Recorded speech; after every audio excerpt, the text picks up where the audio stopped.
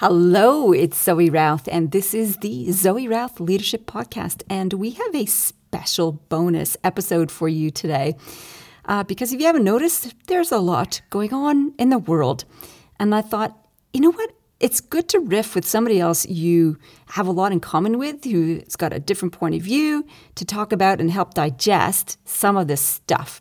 And so my guest and colleague on the show is Tim Collings. Tim Collings was on the show earlier, and we interviewed him, and I'll make sure there's a link in the show notes to that particular episode. He is one of the founders of 4i Leadership, and he is the host and producer of Better World Leaders podcast. It's another awesome leadership podcast show. And on the show today, we riff about U.S. politics. We get down and dirty about what our reactions were to that, what we're seeing in terms from a bigger picture leadership point of view, and what we might do if we were advising the president or the new president and their team. Plus, there's a really interesting anecdote about dominatrix towards the end. So hang out for that. I hope you enjoy this conversation between colleagues and gives you some insight on what to do when things go a bit crazy around the world. Let's do it.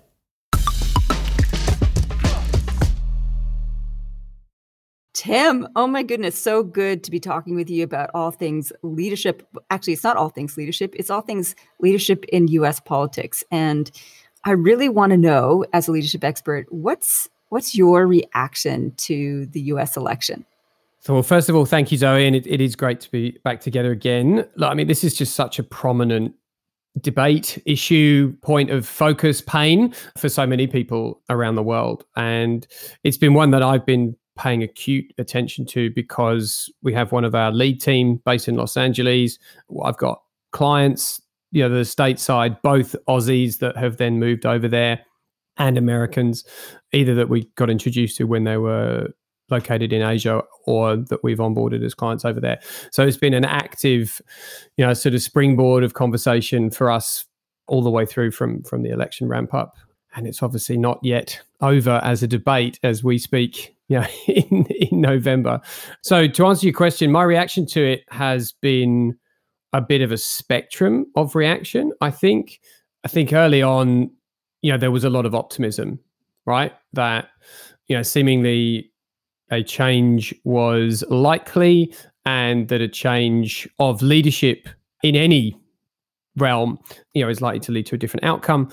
And certainly from where I stand, I think a change of leadership in the US is only going to be a good thing. And that was mainly mirrored, certainly amongst our team and our network and for the most part, our client base as well. And there were just really a few of our clients who were advocating for a continuity. But it's just been that optimism then changed to, I would say, confusion, really, about all of the sort of dust that's been kicked up and the lack of sort of real clarity of go forward, at least at this exact moment in time. But then also a real challenge in trying to reconcile and relate to these very polemic, sort of sides of the debate that we now find, particularly in America. And as a leadership expert, there seems to be, a huge swathe of people who think that leadership's all really about that, and a different but almost equally large swathe of people who think that leadership is all about this. And that divide, I think, is particularly interesting right now. Let's dig into that. I mean, my personal reaction was surprise. And I think it was echoed a lot with the Biden supporters. They were surprised that they didn't get a blue wave. They were surprised that there was so much enduring and growing support for Trump. And I think they were baffled by that, disappointed, obviously, and baffled. And from my point of view, looking over it, I was surprised as well. And I think this is always a clue when we start asking ourselves that question. How can they believe that? How can they believe in Trump? How can they believe in the Republican movement? How can they not see what we see? As soon as we start saying things like that, it's an indicator that we've become a little blinkered. And so that made me pause for a second. I'm like, oh, hang on a minute. Why am I asking these types of questions? These are not helpful questions, because there's an implied judgment in the people who do line up, as you say, to this or that. If they line up to this and that's what I believe, then that's good. And if they don't, then they're wrong. And that's when we start to have divisions and binary discussions and cannot progress constructively. So that was my first reaction was, what? How can, oh, and then figuring out, okay, so what's going on in this country? What is it that people are signing up for when they support Trump ideals? Or what is it they sign up for when they're supporting Democrat and Biden ideals? And that's led me into interesting reflections on looking below the surface and what are the drivers and the patterns that we're seeing. So before I share what I'm seeing, what are you seeing in the this or that kind of equation? Yeah, no, thank you for sharing. And yeah, I agree with everything you said in terms of the surprise and yeah, the majority of people that I've been interacting with, yeah, they would have put money on the table for 50 blue states, right? Like I think that certainly the dialogue over the last sort of 3-4 months has basically been, let's not be presumptuous, but this is a foregone conclusion and it's going to be a whitewashing or a blue washing, which clearly wasn't the outcome. So I think in the this and that, you know, I think to my perspective and what I'm seeing about leadership in particular in that, you know, being Trump and the Republicans and this being Biden and the Democrats, I think there's a couple of things. I think in the contrast between short-termism and sort of more strategic thinking, I think in terms of advocating for individualism and protectionism, and then advocating for, I'm simplifying terms in the extreme here, but unity and togetherness and sort of collectivization, right? So hang on a second. Let me just check something. So you're saying Trumpism is short-term and Democratic ideals are long-term. That's sort of the first assessment, short-term versus long-term? I think that's a big part of it, certainly in terms of the paradigm. And so specifically for business, if I look at where, you know, so Trump versus Biden are focused on different parts of the economy and businesses making a contribution. I think Trump seems to be all right now and sort of what's in it for us being his base. And I would interpret Biden as being more about now and how does now benefit us in the long term. And then having a sort of a more visionary approach to his leadership in terms of, you know, setting up for the future and making the future better and legacy and so forth. I agree with that assessment. I think your next comment about individual versus collective is also a really poignant one. That's one that I've been gnawing over as well, because the United States has a long history and meme of the self-made man. And that if you just put your mind to it and put a bit of effort in, you can achieve the American dream. This sort of individual achievement thing is very much ingrained in the American identity and persona. And it's worked well to a point, and then it started to fail because America became a very complex nation. And individualism hasn't always served everybody. In fact, it's failing many. And I think this is sort of where you see the rise of the democratic ideals towards collectivism. It's like individualism can only take us so far, and we need to look after each other. And that's sort of the collective ethos, which gets them branded for being leftists and socialists and communists. And I don't think it has to be that binary, but this is how people are starting to see things. You know, it's like everyone look after themselves versus we need to look after each other. Yeah, absolutely. And I think that then leads into domains that, you know, you and I have explored extensively in our own work and together in the conversations that we've had previously, you know, around humility in leadership and an orientation towards purpose versus perhaps, you know, sort of more celebration of achievement and success. That is basically the sort of the pinnacle and all that you're aiming for. A couple of things that were going through my mind as you were relating that. And I love your term gnawing. I always have these couple of salient, you know, sort of terms that come out of any dialogue with you. And gnawing is definitely a takeaway from this one straight away. I love that. But yeah, I think, you know, if you look at what is celebrated, and this is not just an American thing by any means, but I think the American sort of personification of this is the most almost gratuitous. It's let's look at this thing and then typically in the same breath led by this person. Right, it's Apple, Jobs, it's Amazon, Bezos, you know, it's Tesla, and so on and so on. Right, good on Musk. So what you do see sometimes, and I'll just pick on Zappos as a comparison, is a contrast with that, where it's a celebration of entity, but quite often relating to customers and suppliers as sort of being the linchpins of the success of the entity. And then it's team and community in comparison to entity that did it all by themselves. And well, of course, the customers needed them and the suppliers just do what they're told, and individual versus we got there by really serving our customers and focusing on that side of it. And we really look after our suppliers. And it's not just any individual leader, it's the whole team and it's the community that wraps around the team. And again, I could pick a couple of key phrases out of Biden's, we could probably now refer to it as a victory speech, but one of the half dozen or so speeches that he's made as we've sort of shuffled towards the conclusion, one of the operative phrases in there was how he framed, sort of his approach to his anticipated term as president, being all around moving the US towards an era of prosperity and purpose, and really kind of chaining those two things together. Whereas a lot of the language... That's nice. I didn't hear that piece. That's really good.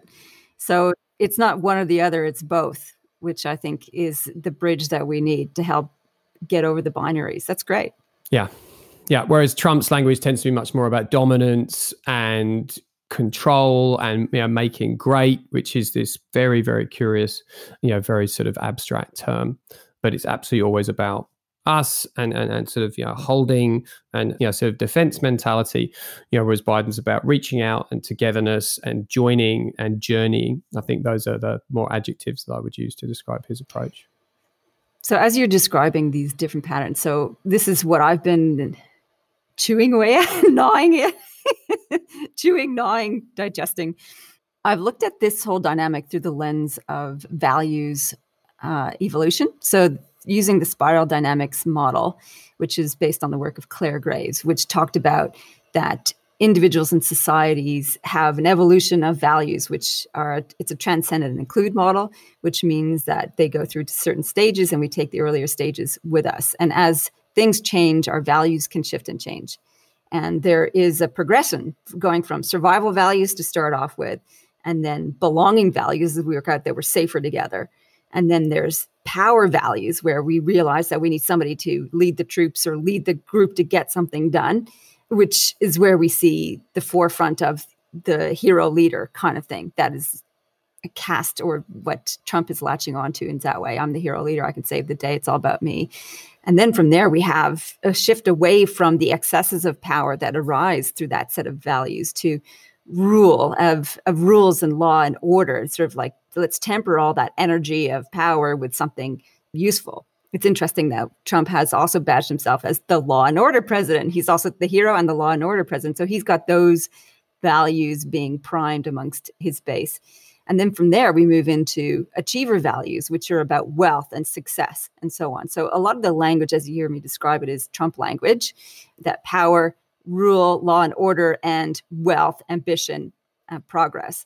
And then there's this tipping point into the next stage, which is not that common, I guess, or less common than the previous ones, which is described, which is into that sense of social responsibility, which has a leftist feel to it, but is social, communal, looking after each other, recognizing each other's perspectives, value of diversity and inclusion. And this is all the language and focus of the Biden and Democrats. And that's where I see the real tension. There's all the earlier stages of value systems at play and active and very vocal and important at odds with this leading emerging edge of social community, diversity, inclusion. And they see each other as opposites. And what's disappointing in some ways is that the Democrats are not all Democrats, those who resonate with that kind of that social community, look after one another paradigm, can be very judgmental. And it's one of the Achilles heel of that particular stage, judgmental of everybody else who's not there with them. So if you're not into diversity and inclusion, you're an asshole, which is what we're hearing. They're calling their fellow Americans, all these ridiculous terms. We heard it from Hillary Clinton describing them as deplorables. We hear them being called fascists. We hear them being called ignorant. We hear them being called the backwater. This is no way to build bridges. And I think there's a deficit in that kind of leading edge thinking or value system that doesn't appreciate all the value set that came before, because there are healthy iterations of power, healthy iterations of rule, of law and order, and healthy iterations of achievement and success. And I love that you picked out that Biden's trying to pick out the positive pieces where he's saying it's prosperity and purpose. So prosperity can be a healthy thing and not just, success for its own sake or money for its own sake. So this is what I'm seeing. It's a war of value systems and cultures from that point of view. Have you explored any of that sort of thing in your thinking around this, like a values dynamic from a developmental perspective? Oh, look, I think you've absolutely nailed that. I think the crux of what is the pivot point, in this sort of, swaying, is it a scales? Is it a hill that, must be reached, which is, the kind of pinnacle of utopian society? We're trying to march up it from two sides and both sides kind of stumbling on the way up. Sorry, banana analogy. Don't know where that came from. But I think values is, we've spoken about values at length before. I think there's a real danger in, especially when it comes to leadership, from sort of simplifying down to, well, you must have purpose and you must have values. And I think the danger is in simplifying them is not recognizing that purposeful leadership and values-led leadership aren't necessarily going to lead to the outcome that's desired by everybody. Oh, tell me more about that. What do you mean? So I've had this debate with a couple of people over the last few months. If you reduce sort of a purpose down to something as simple as saying that it's an orientation towards a higher calling, right? That it is simply serving something greater than you. Okay. Well, that could be a lot of things. And we could look at some of the most inspirational, visionary leaders of the last century who absolutely succeeded in orchestrating monumental change and gathering a lot of energy and effort and people's value systems towards a purpose that was greater than the individual, but that purpose now historically would be viewed as essentially corrupt and extremely negative for human progress. If we look at people like Hitler or Stalin or the sort of the activities that happen with various different leaders in Asia, let's just pick on Pol Pot, right? Like if you use a very simplistic definition of purposeful leadership, those guys would actually qualify. Where you just need to add one little interesting dose to the recipe and then you completely change the outcome is intentions. And if you declare what the intentions are, and if you make the intentions not necessarily benevolent, but good intentions. So the intention is to save, or the intention is to improve, or the intention is to contribute or give or uplift, which is a controversial term, but then the value system tends to be more celebrated in the long term as having a collective benefit, and then being of purpose and serving a higher purpose and being a purposeful leader. You would be then equating to people more like Mandela, or I don't know, I'm struggling for some reason to come up with more good examples to bad ones. I might throw the ball to you to do that. I got two things. I think it's purposeful leadership. So yeah, you're right. You can set a goal to achieve an outcome, but it has radical negative impact. And I think intention, where it's filtered with ethics, is the important piece. And ethics comes from that law and order stage. In the spiral dynamic, it's got a color associated with it. It's blue police force kind of thing. That ethical framework is something that helps us make better decisions. So the other thing I would say, it's like the other filter I put on to what makes good leadership is to assess the consequences. Yeah. In which case that throws out Pol Pot's and it throws out Hitler. What are the consequences of your leadership? Pretty negative for many. Yeah. And I think so when we apply that principle, and that's sort of what I teach in the leaders that I work with too, when we're developing perspective, is it's not just about what you gain for yourself and your mob that you're leading. It's what are the long-term impacts for yourself, your group, and other people, the ripple effect. Yeah. And I think the ripple effect is pretty important. So, coming back to what next for the US, And what next for Biden, assuming there is no coup and the elections are certified as free and fair and valid, and he takes over January 20th, and he's now the president with his amazing Vice President Kamala Harris. What do they need to do? They've got 4 years to unite the country. Can they do it? And where should they start? So if you were advising them, what would you say? Okay.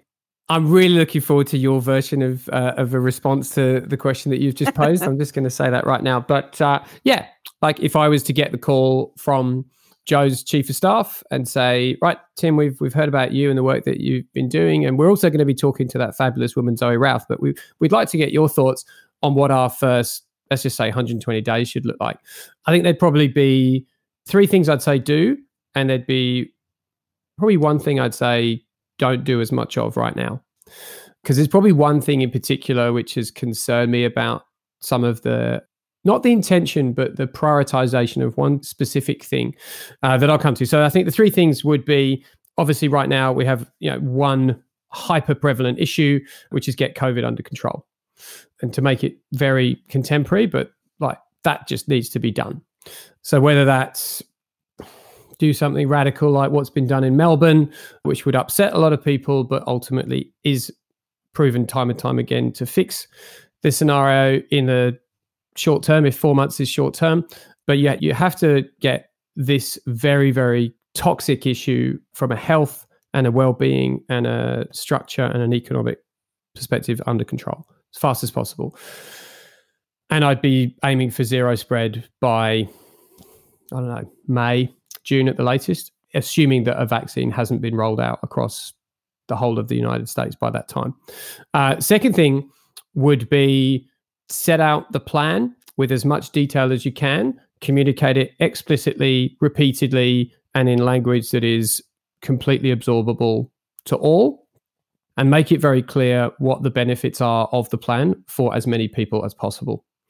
I think right now the US, as much, but probably more than most countries, is suffering from a real lack of certainty and confidence.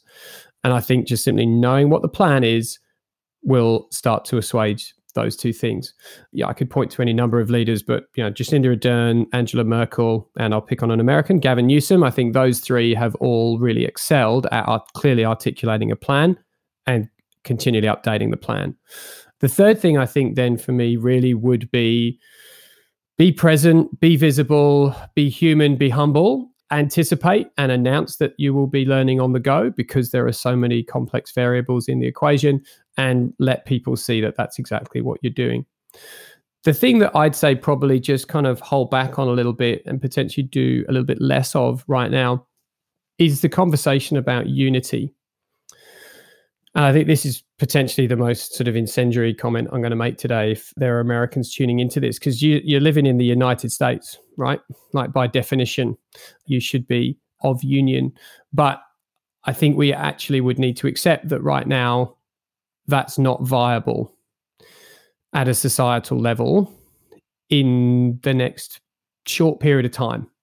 I think acknowledging the volatility of perspectives and value systems being completely disassociated, let alone misaligned, and acknowledging that there's real work to do at the community level and bringing people just one step closer together and then iteratively, progressively doing that to reach a point where you can then actually renegotiate a union. I would make union part of the plan and unity part of the agenda, but I would acknowledge that it's a way away, because I think that's the only point in Biden's language which has been really strongly opposed so far. And I think that that's the reason for it, is that people feel disassociated and they will resist any top-down sort of umbrella being dropped down saying, now you shall be united. That's not how human behavior works. We've got to unravel this very complex ball of thread that's put us in this situation, and then we can start to realign those threads and then bind them back together. I agree with that. So with your assessment of terms of like, let's deal with the crisis. Well, and the big one is the economic fallout of the crisis. Yeah, sure. In terms of hierarchy of values, it comes back to that primal survival piece. And I think that needs to be addressed, because people won't hear the conversation around unity, because are they alive A, Yeah. they're not being killed by the virus, and B, do they have security, safe job, safe home, etc. So all the fundamentals for all the people need to be addressed with that. So that's sort of emergency care type of thing. I think with the unity language, I think you can still have that message as long as it's tempered with acknowledgement of what is. Sure. And then followed with the commitment to understanding and revealing people's pain and resistance to what's on offer, and really getting to the heart of that and not being dismissive and not being derogatory towards them, I think is really important. I mean, I was listening to a news report the other day where the Trump supporters came out to protest and support their candidate, and the, pro-Democrats came out and they were just hurling insults at them, and that is just, it's not on. It doesn't build rapport. It doesn't build understanding.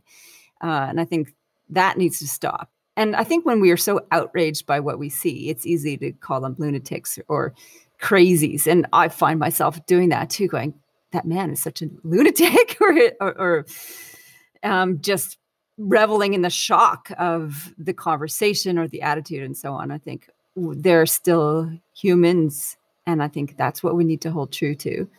So, my advice, should I be asked of it, for Kamala and Biden, is unity language, yes, and let's get down and dirty. And I think into what is really going on. And my next piece of advice would be, let's take an X-ray. Let's take an X-ray of the presenting behaviors. And I use Richard Hames's model of the iceberg, which looks at presenting problems, which are the surface of the iceberg, and then you start to unpack the layers that drive that behavior. I use it in human behavior called the human volcano. But underneath that are patterns of behavior. Underneath that are systems that create patterns of behavior. So the electoral system has got some driving motivators. The rule of law and order has some driving motivators. Higher education system has some fallout that isn't helpful for the whole of the country. So does healthcare. So looking at systems, and then underneath that is you look at the values. What are our values truly as a nation? What does this mean for the way that we've devised our systems? And can we do any work around highlighting, dialing up or dialing down some of those values? And I think when we start to look at that, then there's a chance of long-term change. Do people have an appetite for talking about values change in the middle of this kind of crisis? Don't know. But I think that's behind the scenes work that can happen with the messaging. That's why I think the unity conversation is important, because it will help soothe the way forward, I think. Yeah, no, I think you're exactly right. And I think unity, as I said, needs to be part of the plan, and it needs to be ultimately the destination, and it needs to be on the agenda. Again, it's as an observation, it's been particularly interesting that that's the one thing that people have kind of thrown back. People on the other side of the aisle have gone, well, yeah, what are you talking about? You've been so offensive to us. Yeah. Because of course they've said nothing offensive whatsoever, during the last term. But yeah, no, that's great. Hey, can we just very quickly just talk about, we've had a moment of unity on each other's podcast. Can we just give a bit of a quick update as to what you've got in store on your podcast? And I can share a little bit about what's coming from my side. Yeah, I actually have a strategy for next year, which is amazing. It's moved from a half an intention to actual real strategy in terms of how I want to take listeners on a journey next year.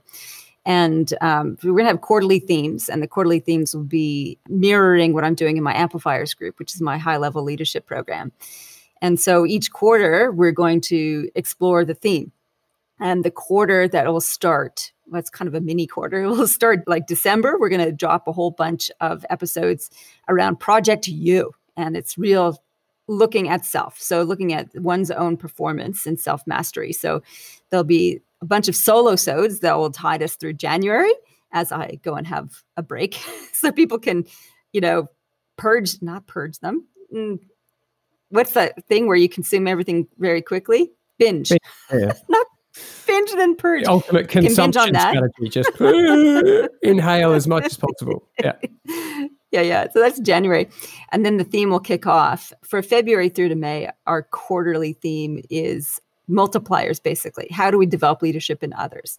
And so my intention for each quarter then is to interview expert authors on topics that are relevant to the theme, to interview leaders who are doing that work specifically. So I'll interview leaders on the ground about how do you develop people in your business? How do you develop leaders in your business? And then a couple of solo-sodes to help set up and process the quarter, and a couple of book reviews. So it's going to be changing up the flavoring. So you get a little bit of a smorgasbord of kind of content centered around a theme. So that's what's coming up on my podcast next year. How about you? What's going on with you? Well, I'll tell you in a moment. But first of all, that sounds awesome. I'm an avid consumer of what you do on your podcast, so I will very much look forward to all of that. So for us, we're a little bit newer in this podcast lark than you are, but we've had a successful, I'd say, sort of experiment with our first 2 seasons this year. And thank you for your contribution in your episode. So we're probably going to do 2 things the same, 2 things differently. We're going to have 2 seasons where we'll have that classic sort of weekly run medium form conversation, and within those conversations, they'll be sort of curated to be a learning journey with some specific action points spread throughout, but particularly at the end. And then we're in the sort of the off season at the moment. So this that you're listening to right now is the first of a sort of a run of intermissions. So these intermissions are going to be part retrospective and part forward looking. So we'll have those through till March. And then like you, although I haven't quite nailed the definition yet, but I think I'm moving towards having themes for the 2 seasons, that if I put myself on the spot, I'm going to say right now we're going to pick up a theme that came from what was the most popular episode in season 2, which was the conversation around natural systems for leadership and organizational design. And that was this dichotomy between doing things better and doing better things. So I'm going to take the doing better things and sort of wrap that up with some of the concurrent themes that have come about failure or tolerance for, and sort of nurturing innovation, and sort of being prepared to be provocatrix as a leader for bold shifts and changes, and really engaging, similar to you, that spread of doers that are in it right now, leaders who've been there, done that, and experts who can speak to the models and the theory and the empiricism for that kind of stuff. So how do you take bold steps to do things that are better?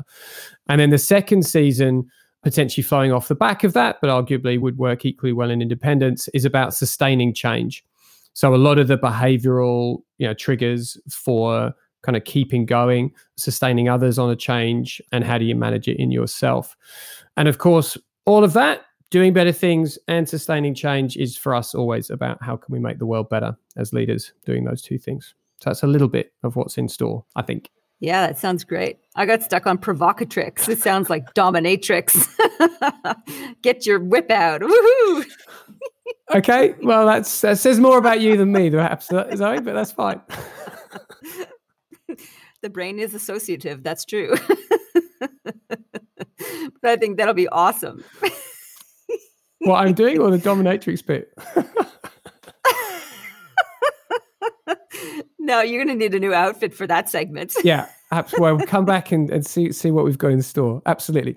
Okay, very good. Zoe, as always, it's been an absolute pleasure, and I will always look forward to more interactions with you. Thanks, Tim. This has been awesome. I look forward to a future collaboration with or without special outfits. Absolutely. Done deal.